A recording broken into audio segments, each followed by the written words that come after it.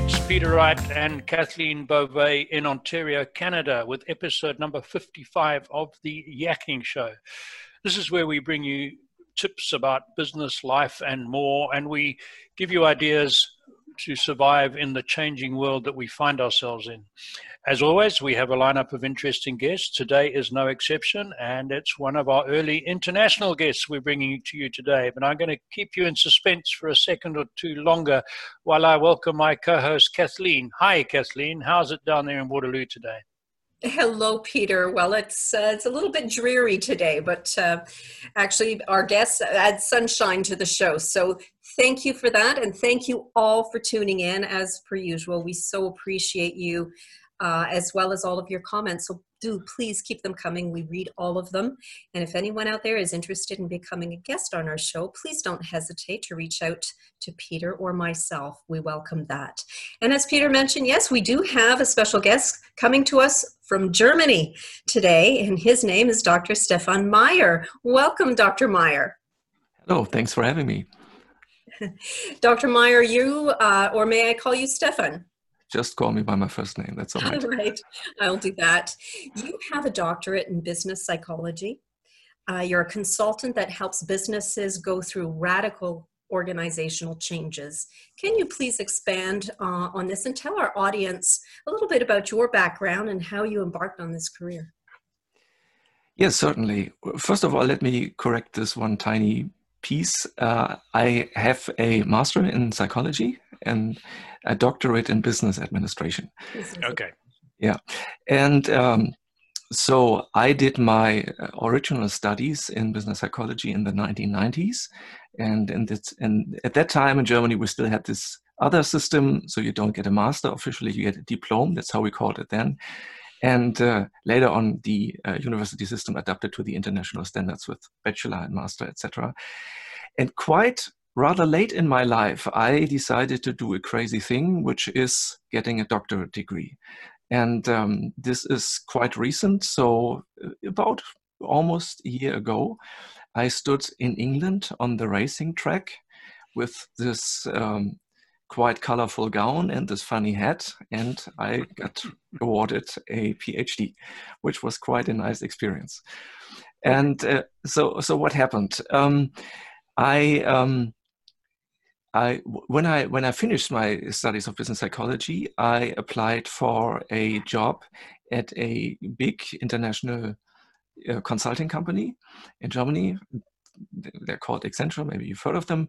And so in the first years of my business life, I landed in the department for change management, because when you're a psychologist, they put you in the department for change management. That's what they do. And I was on big change projects with German Railways and Volkswagen and German Telekom and clients like that.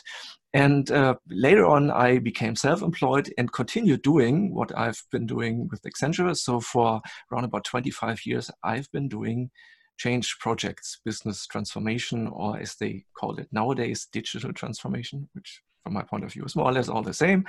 Anyway, I think I can say that I gained some experience with change, with different change initiatives. And my personal observation is that there are at least two different kinds of change. There's this one very common, which is probably the majority of change. Everything goes very slowly and you want to get everyone on board, and it's step by step, and it's more like this medieval dance, you know, 3 steps ahead and 2 steps back.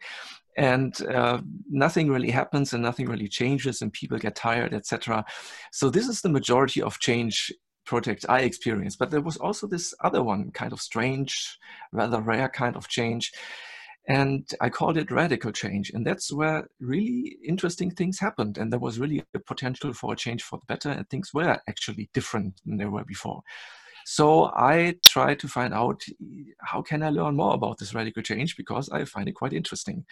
And then I discovered that not only there is little literature about radical change, but there's even less scientific research. And this is why I thought about doing it for myself, my scientific research. So first I went to a German university that was actually some friends suggested that they have a good doctorate program and I should talk to so and so. And I talked to them and they told me that this interdisciplinary research, somewhere in the middle between business psychology and business administration, is not allowed in Germany. I still don't think he probably was out of his mind or drunk. I don't know. I still don't believe it. But anyway, that's what I was told. And so I went to England. I went to an English university.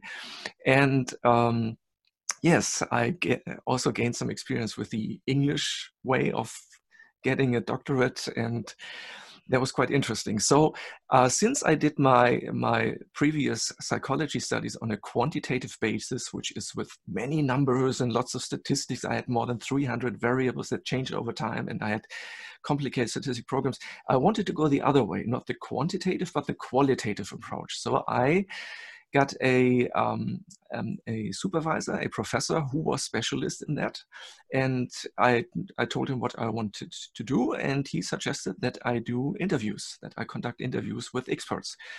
My thought was, when I want to find out things about radical change, who is the most competent person to talk about it? Probably people who do radical change several times in their lives, which are, from my point of view, interim managers. Mm-hmm. These are people who are hired explicitly for turning a company around. They are very special people, very special characters, very strong-willed characters, very interesting people anyway. So I started doing interviews with some interim managers from Germany. And while I was in the process of doing that, I had lunch with an American business friend. And he asked, so why don't you also do some interviews with interim managers from United States? I could give you some introduction. And I said, okay, we have a deal. And then I started doing that. And then my supervising professor said, we need a different perspective. You should also talk to some consultants. And I was already on my way to an international kind of research. So I talked to consultants from Canada to South Africa. And then my professor said, you should get an inside perspective, talk to some line managers. And I talked to line managers from England to Hong Kong. And lastly, my professor suggested, I've been talking to all these people from the world of private business. I should talk to at least one person from the government. And in that situation, it was quite practical that the university in England was in the same city as is the headquarters of the British Secret Service. And I talked to one of those guys, an interview that we internally called the James Bond interview. Of course, James Bond wasn't his real name, but if I told you his real name, I had to kill you, so we don't want that. Yeah. And anyway, it was quite interesting. At first, I was rather surprised that he was very much in favor of radical change, but on second thought, what else does Secret Service do, right? Yeah. So it makes perfect sense. Yes, and I had all these interviews and I collected insights and I came to almost 200 different insights I gathered out of these interviews, which is quite a lot and just too many to keep them all in your head at the same time. So I built a tiny framework to condense everything. And this framework I called the Sacred Cow Framework. And of course, it's an acronym. So every letter in sacred and cow stands for something. And also it is a matrix. So it's sacred times cow. In other words, 6 times 3 fields of action. So 18 different leadership challenges. That's interesting. That's what the Sacred Cow Framework. I'm going to jump in. I've heard the Sacred Cow terminology before, and of course I've looked at your website, so I know a little bit more about what you do. But many of our listeners might not be familiar with the term Sacred Cow.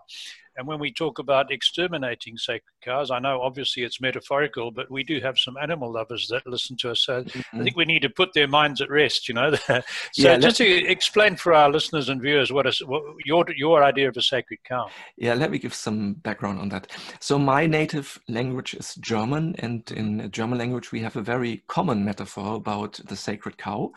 And there's actually a scientific background to it. There once was a philosopher named Thomas Kuhn who coined the phrase paradigm shift. And he claims that there is a constant change between 2 phases, paradigm and paradigm shift. So paradigm is when everyone does everything in a very conventional way. There's in whatever trade you look at, there is there are traditions and there are standard tools and there are standard procedures, and everyone follows this kind of standard way of doing things.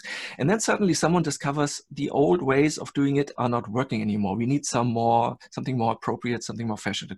And then everyone enters this phase of reorientation, and it's very confusing, and experiments are made and many of them fail, and it's total chaos. And at the end of this phase, suddenly people agree on a certain new procedure and certain new tools. So new standards are established. And this phase is called paradigm shift. And when the paradigm shift is over, another phase of paradigm continues until once again, several years later, people get dissatisfied again, and paradigm shift and paradigm, etc., etc. So this this whole change of paradigm shift is metaphorically called the sacred cow. So this is why I resorted to that metaphor. Okay. And of course, you go into on your website, of course, you mentioned about slaughtering the so-called sacred cow, and maybe you can expand on that, just breaking down those barriers, basically. Yes, it's getting rid of the old paradigm that is not timely anymore. In other words, when you discover that the way you're doing things is not up to date anymore, you go into this phase of paradigm shift and try to find newer, more appropriate ways of doing things. That's killing the sacred cow. Right, but there's more to a sacred cow than that, correct? In other words, no animals are harmed in this experiment. Oh, yes. Thank you. I think a lot of people would be relieved by that. But there's a saying that I've come across often that culture trumps strategy every time. And I think a lot of the sacred cows that you talk about are part of the culture of the organization, correct? And yes, exactly. I actually had this experience when I was in a project with German Railways. That was in the 1990s. And at that time, they already thought about getting the ticket sale onto the internet, which was quite new and quite original for that time, and especially for a very traditional company like the German Railways.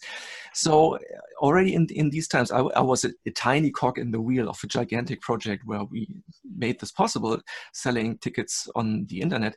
However, I discovered that it was not the technology that was the most challenging thing, which was quite challenging already, but even more so, there were high-ranking managers and even members of the board at German Railways who said, oh, we don't need this kind of thing, and the internet is never going to turn out, and we have these well-established ways, and people go into a booth to a grim-faced officer and they beg him to print the ticket, and the customers want this and they love it and they couldn't imagine doing it any other way. So many people thought that way, and that was a much greater challenge to somehow still perform the change with all these people on board. Right. And do you work with smaller companies? Occasionally, yes. And do they have the same sacred cow problems as larger corporations or organizations do? They do, and good people, good employees are actually, they know about it and they're sick of it. For example, I had a project with a medium-sized family business, already 100 years old, and they had the tradition of selling healthcare gadgets via the health insurance. So health insurance means there are standard products and there are standard margins. So the project shouldn't get too expensive. But this company had very good engineers, and they thought, we also want to do something that is absolute state of the art, the most innovative things you could think of. And they developed 2 or 3 of these products, but of course they are extremely expensive. You couldn't sell them via the health insurance. So I helped them build up a new department that's called premium products. And this department is aimed specifically at high net worth individuals. So people who pay for themselves directly, and they needed different salespeople, not the ones who are used to talking to the health insurance, but the ones who are able to talk to wealthy customers. And so also in this situation, we had a family business who just got tired of their sacred cows and wanted to move along a new way. New way, yeah, interesting. Tell me, with all your interviews that you did and all your traveling and all your work consulting with so many different organizations, do you see a lot of managerial differences between Europe and North America? I don't know so much about the way things are managed in North America. The difference I noticed with my interviews with both interim managers from the States and from Germany is that the German ones much more complain about red tape, about governmental rule, about how easy it is to do something that could be considered illegal later on. So the American interim managers I talked to seemingly were not so much worried about this. Maybe they are, but this doesn't seem to be so much of an issue over there. This is the experience I had. So we have lots of government and lots of laws that people just cannot comprehend because there's just too many of them. And this is probably one part of the problem. So Stephan, if I'm the leader of a major organization, how would I know that I could use your help? How would I know? How would I look at my team or look at my organization and realize, we need to bring you in? Yes, of course. That's a very good question. So I had long form interviews with my respondents, and I asked them several things. And one of the questions, or probably among all the questions I asked, there was one question that I consider to be the most interesting from my personal point of view, which is, does every organization need a radical change now and then?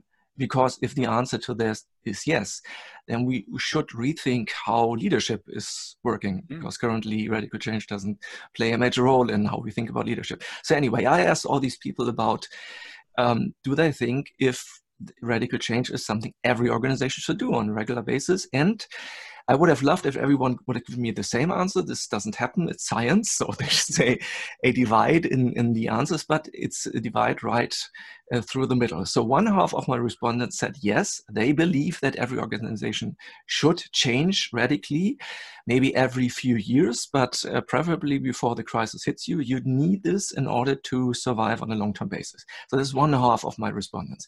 The other half of my respondents said, no, not necessarily, only under certain prerequisites. So I asked, what are these prerequisites? 3 of them I heard. So first of all, change in legal requirements. You have a business model, suddenly it becomes illegal. That's a good reason for radical change. No one would disagree about that. Secondly, a progress in technology. So in most cases, it means you have competitors, and somehow in the eye of your customers, your competitors look more modern than you do, because they use these new tools and you use the old tools. And this is also a good reason to change. And this is everything that currently is dealt with under the label of digital transformation. So we are probably in an era where this is a major thing to talk about. So these are the 2 reasons. And the last reason is events of higher power, such as a pandemic or something like 9/11 or something like this. These are events that happen very rarely, but when they happen, there's lots of change going on. So depending on what your belief is about radical change, either you say, well, every organization needs radical change anyway, or you say only under certain circumstances. Some of them may be valid right now. And let me add this. So if someone says, radical change, yes, change, okay, everything is changed and nothing is as continuous as change, an old saying, but radical change, we don't really need this. And then I say, oh, really? So imagine for a minute, you are the new Prime Minister of Britain. And in a phase of modernization and international standards, you think about switching the traffic from driving on the left side to driving on the right side, because that's what everyone else in continental Europe is doing.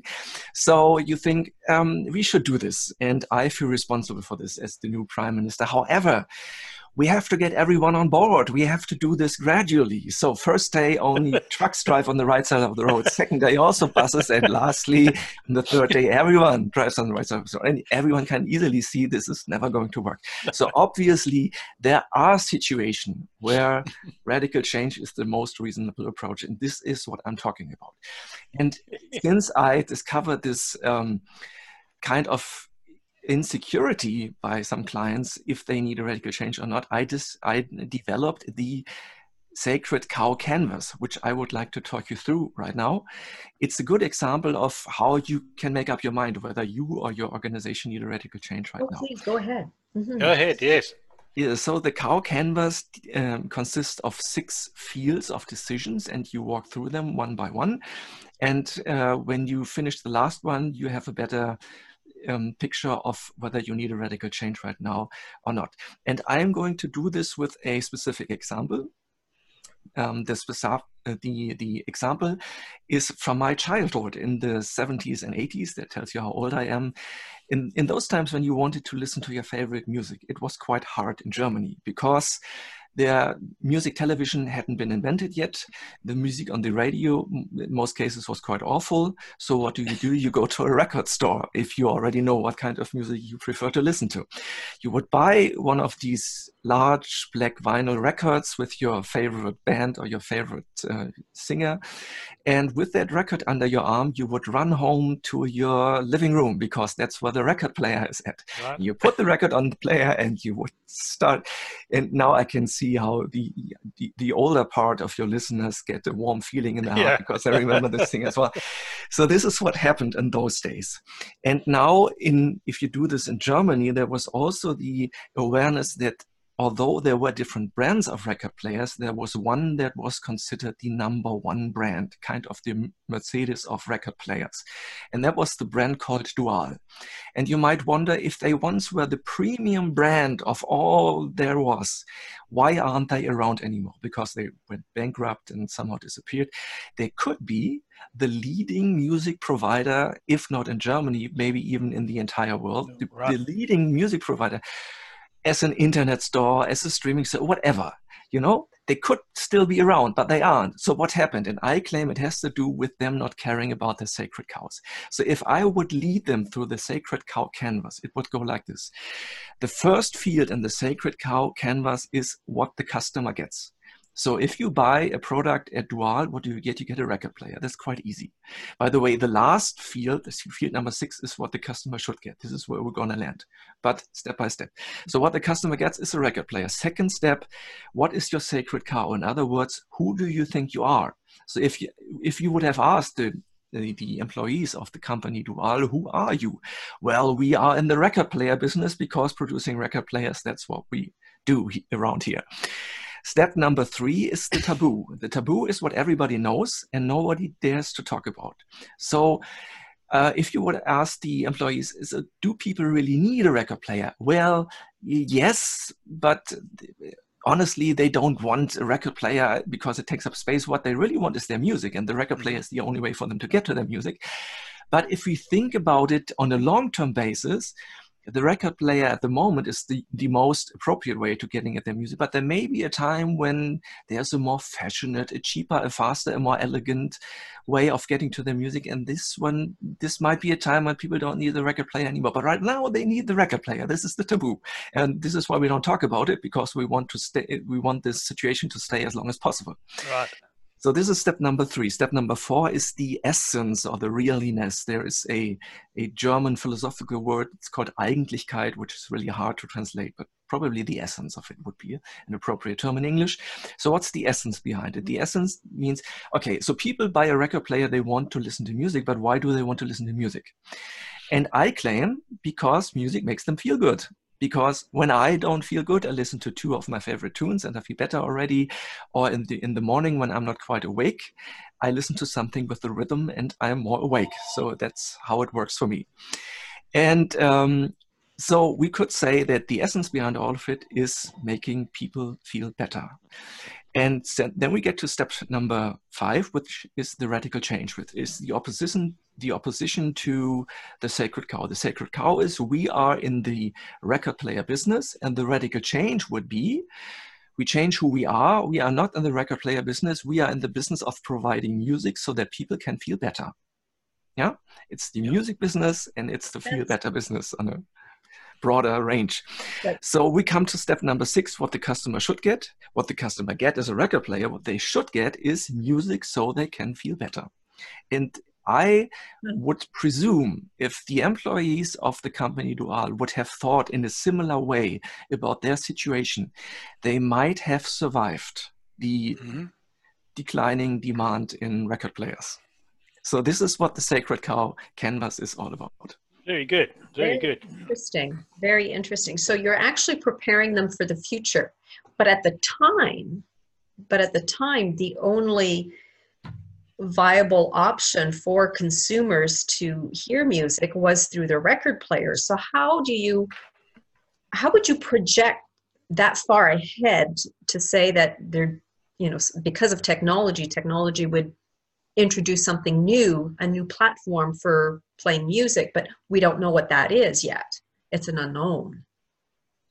Yes, I would say it's an entrepreneurial decision to think about that. And there are different ways of looking at it. I once had a customer in the finance industry, and they had a product that was obviously going downhill. There was a declining demand because people got used to doing things via the internet, and the more people are on the internet, the less people would buy their product.